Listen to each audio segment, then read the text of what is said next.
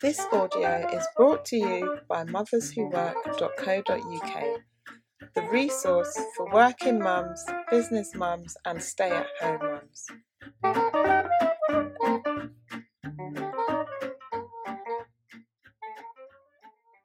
Hi, this is Joyson Akufo. I'm the founder and editor of motherswhowork.co.uk, the lifestyle website for mums who are serious about making money, be it for an employer or as a business mum. So today I want to talk about what Super Mario has to do with managing failure. Now, if you're a mum of a certain age, I'm not giving any numbers, any ages, but you will well remember Super Mario.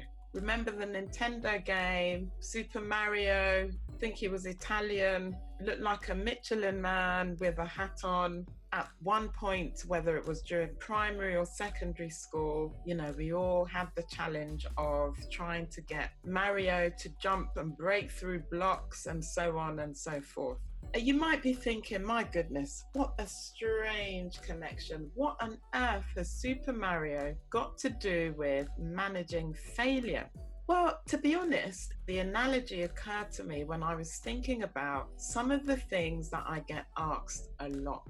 They often center around starting a business, obviously, because I've had Mothers Who Work since September of 2007. We're approaching our 12th year, would you imagine? Along the way, I've had a number of businesses, and currently I have the very successful Geek School Tutoring, which is expanding by the day. It's a tuition business, and I've had lots of other business trials, triumphs and failures along the way. And this is so normal, but many people that I speak to seem to think that if they start a business, it needs to be perfect and polished and failure proof, and if it's not, or if it doesn't get the results that they're after, there's a sense of personal failure, and it really shouldn't be like that. I mean, I'm sure that if you spoke to some of the business greats, the Richard Bransons of this world, I could name so many names, but that's not what this is about. If you spoke to them, they would tell you stories of their failures that have lost a significant amount of time and money, or one of the other. Failures that they never saw coming.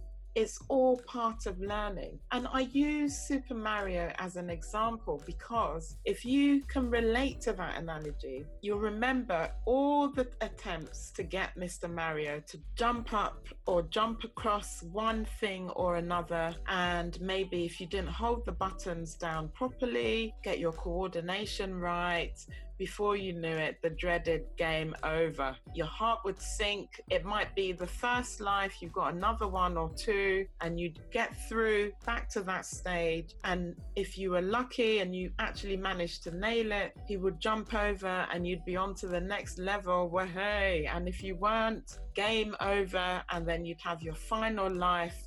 The panic of it all, you're going through, and then if it failed, does it mean you would never play Nintendo again? Likely not. The next time you picked up that gadget, you maybe didn't even remember that level, but if you did, you were determined, and then you just pressed on until eventually you actually managed to get through to that level. You went on to greater levels and so on, and then it just spurred you on and on and on and on. Many hours seemingly wasted, and eventually you got very good, and that level became like nothing. You see where I'm going with this? I see business as very similar to that, and many people see the success of Mothers Who Work, a website of its nature that has stood the test of time. I've seen so many attempts to replicate Mothers Who Work are no longer. Websites that some of you listeners may well have read at the time. I'm a journalist by profession, so at the time that I created Mothers Who Work, being even considered a blogger was a bit of a dirty word. But look how things have changed so much. Bloggers have got a lot of respect, a lot of kudos. You know, many of them are very successful influencers with the kind of reach and impact that many publishers, big publishers with massive budgets, wish they had. Things have changed a lot, but amongst them, so many blogs have failed along the way. But does it mean that those people, that those mums have given up in life? Definitely not. Some of them have gone on to establish really successful businesses. Some of them have started different websites which have taken on a different life form, and some of them are only doing that, and that's what's sustaining them financially, or their partners have been able to retire off the back of the successes and learning from the failures beforehand. My story is an interesting one because obviously coming from a media background, I was used to working in print, magazines that some of them are not even around anymore, but I could start from all the freelancing that I've done. New Woman magazine, if you remember that one, even Glamour magazine, Cosmo is obviously still around, Practical Parenting, Mother and Baby, BBC Good Homes, BBC The Gardens, Wedding and Home, not to mention some of the business titles. So many that, you know, if I were to list them all, I know that I'd even forget some of them. And then I decided at some point that the media and its interesting hours, you know, like a lot of industries where the hours can be a lot less family friendly than we would hope they would be, it just wasn't feasible. It's often okay-ish when your child is at nursery age. You pop them in a private nursery and they're open from 8 to 6, and somehow between yourself and your partner, if you have one, you make it work somehow, and then sort of take respite at the weekend and then start again on Monday. When baby number 2 came along 4 years down the line, it just wasn't what I wanted for life. Obviously, by then I had one who was going to start reception soon, and the thought of just doing breakfast clubs and after school clubs Monday to Friday, it just didn't rest well with me. And finding a way for him to do homework when we were getting home at 7:30 after leaving home 12 hours before, somehow I just didn't think it was the way that I wanted their lives to be. And I had that niggly feeling as well about, well, what happens when he starts secondary school? Will he be a latchkey kid who is basically going to be at home for 3 hours or so on his own while mum and dad are working, and then eventually picking his sister up from after school club and then joining him at home? I just didn't want that. I really didn't. So I've always had that entrepreneurial drive anyway. If I tell you, my first official business started in school, where I started a computer club and charged the students, and every term they'd pay for the computer club and I'd go off and hand that money to the Bursa. And it was very rewarding, I could tell you, planning everything they did in the club and all that type of thing.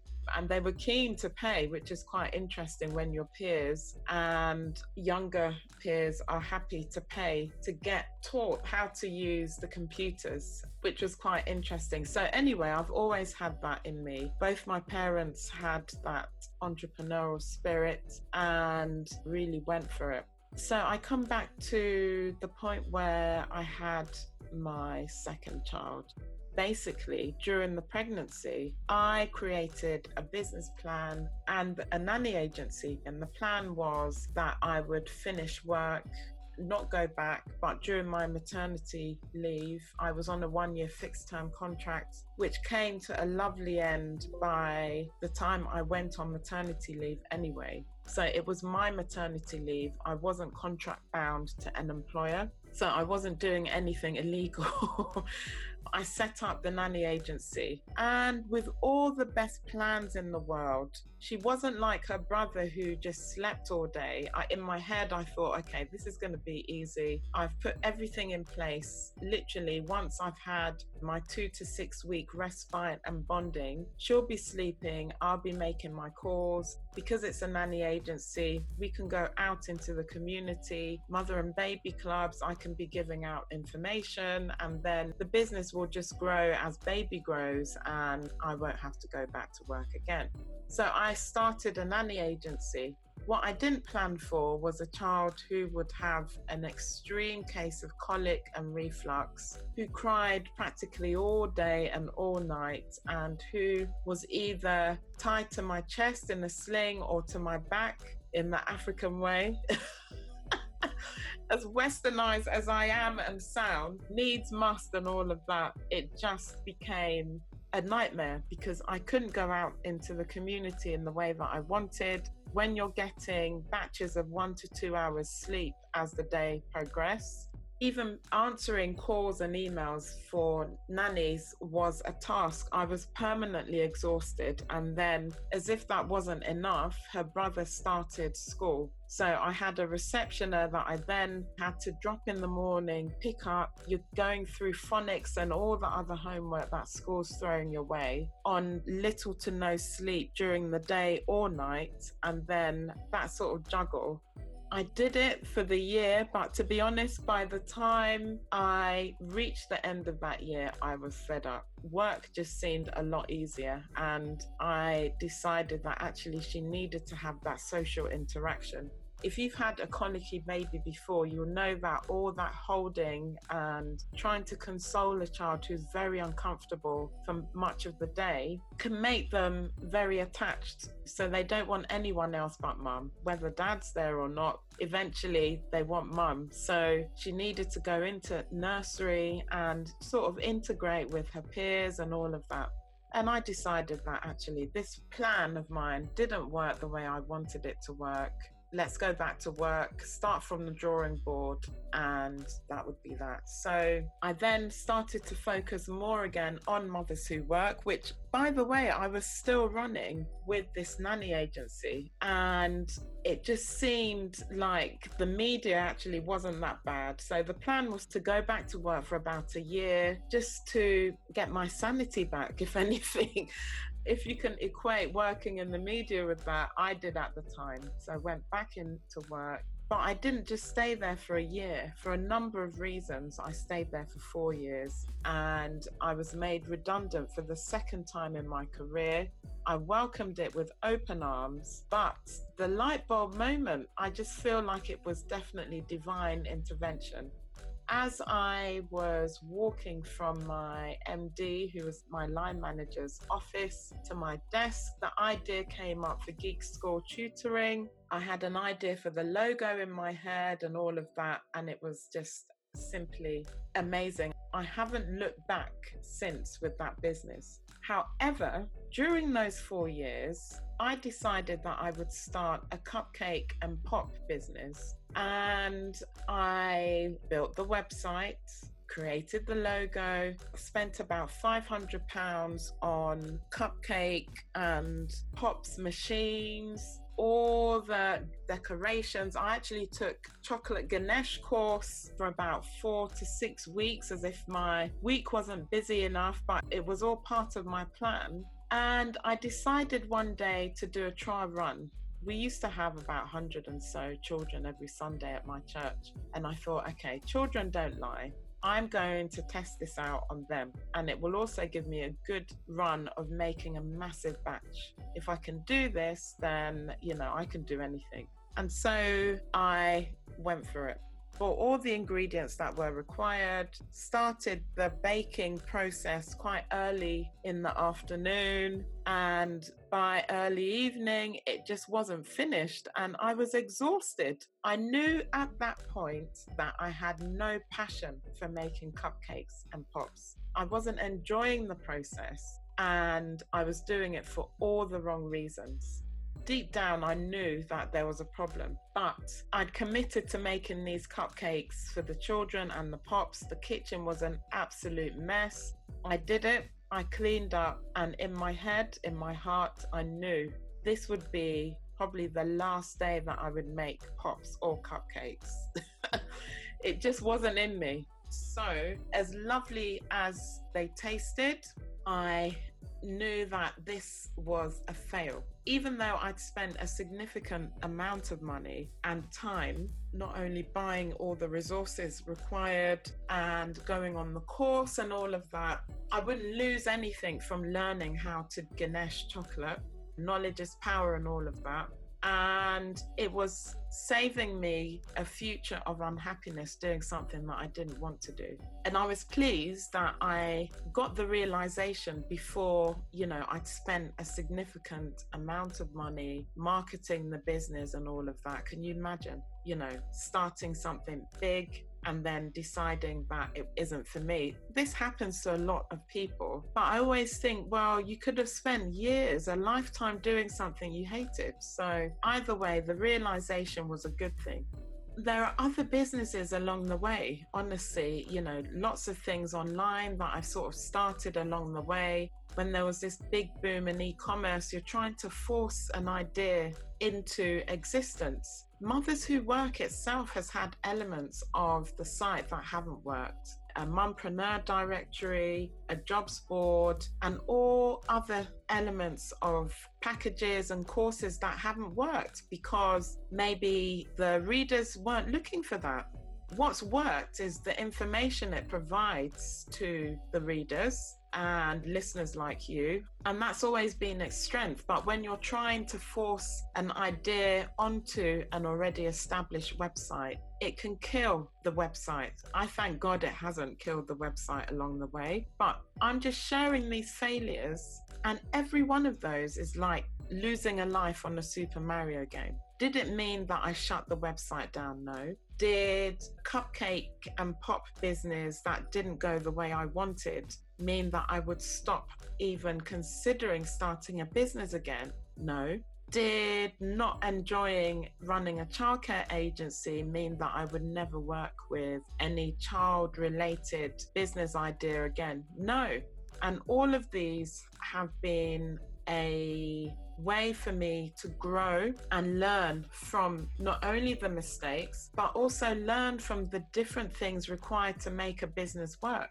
So that now, running Geek School, I've had years of starting a business, years of delegating to staff, whether it be in the corporate world, I was senior management after all, or whether it be from running a business and outsourcing different elements of the work required to different people. I've been able to do that based on the failures and the learning from those failures along the way. So if you're listening to this podcast and you're worried about starting a business because you're not sure if it will succeed or not, don't let that put you off. What you need to do is put pen to paper, think about your ideas, do your due diligence. There's something called a proof of concept that tends to be done a lot in IT. It's something that I apply to every area of business that I go into. It's a lot easier than doing a long-winded business plan. And to be honest, I tend not to bother with a business plan if I'm not seeking funding from anybody.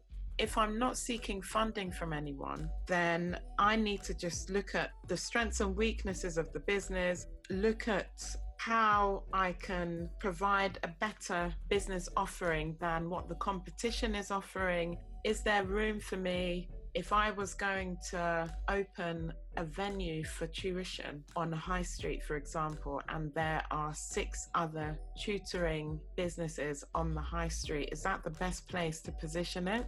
Having 6 may seem like it's an oversaturated market, but then if 6 are surviving, maybe there's a reason. I need to look at all of that, and that's all part of the proof of concept. So it's about learning along the way. Don't let failures mean that you as a person has failed. It doesn't. It just means that that idea hasn't worked out. You need to learn something from it. hopefully use it for your next one, or use it just to understand something about business in general. Never let one stumbling block stop you from achieving your end goal. And I know that for a lot of listeners, the idea of being self-sufficient, having your own business on your own terms is something that you are probably aspiring to, something that you've always dreamed of doing. And I would say never, ever give up. Start small, build it incrementally. If it means that you can see more easily what's working and what isn't, without having to spend hundreds or thousands or tens of thousands of pounds, or without having to get investment and then have pressure put on you by them, because obviously they want a return on their investment as well. There are ways to do this. If you go on motherswhowork.co.uk, there are lots of tips and advice, lots of business ideas that you can start on less than £100. Starting a business doesn't mean that you have to put in lots and lots and lots and lots of money. I used to run these mumpreneur profiles, then rebranded as Real Mum Profiles, when one of my non-competitors decided to run exactly the same thing, calling it exactly the same thing. You see some of the challenges along the way of having a website that has done very well and has been around for a long time. I used to profile mums who started businesses on a shoestring. I remember looking at a profile of a mum who was on her last £100, single mum. She didn't know how she was going to pay the rent, feed her son, and have money coming in, because she was on benefits and she was really struggling. And she took a portion of that money, created leaflets, had them printed, and started offering services to clean. And within next to no time, she had like a whole team of cleaners, and her life was completely transformed. It's not always about having everything perfectly set out. So for some of you who are listening, you might think, but I don't have £1,000 to start the business. Many businesses actually don't need that. They actually don't need £1,000. It really depends on the business and how you start out. So the lesson here is not to let that put you off. Go for it. Dive in, really, really go for it. There's nothing that can stop you unless you decide to stop yourself. So that's where I'll end the podcast there. I hope you found that inspiring. If you have that business idea and you haven't started it, this is the time to really give it a go. Go for it. Don't let anything stop you. Please remember to subscribe to this podcast, share it with friends and family, and check back in. These will be recorded regularly, and I will be hosting guests with a whole world of experience, very inspirational guests on this podcast. So do subscribe so you don't miss out. Thanks again, and we'll speak again soon. Thank you for listening to the Mothers Who Work podcast. If you've got this far and you enjoyed what you've just listened to, please remember to subscribe and spread the love. Share this podcast on your social media accounts and let others enjoy our podcast too. We want to reach as many mums around the world as possible. Speak to you next time.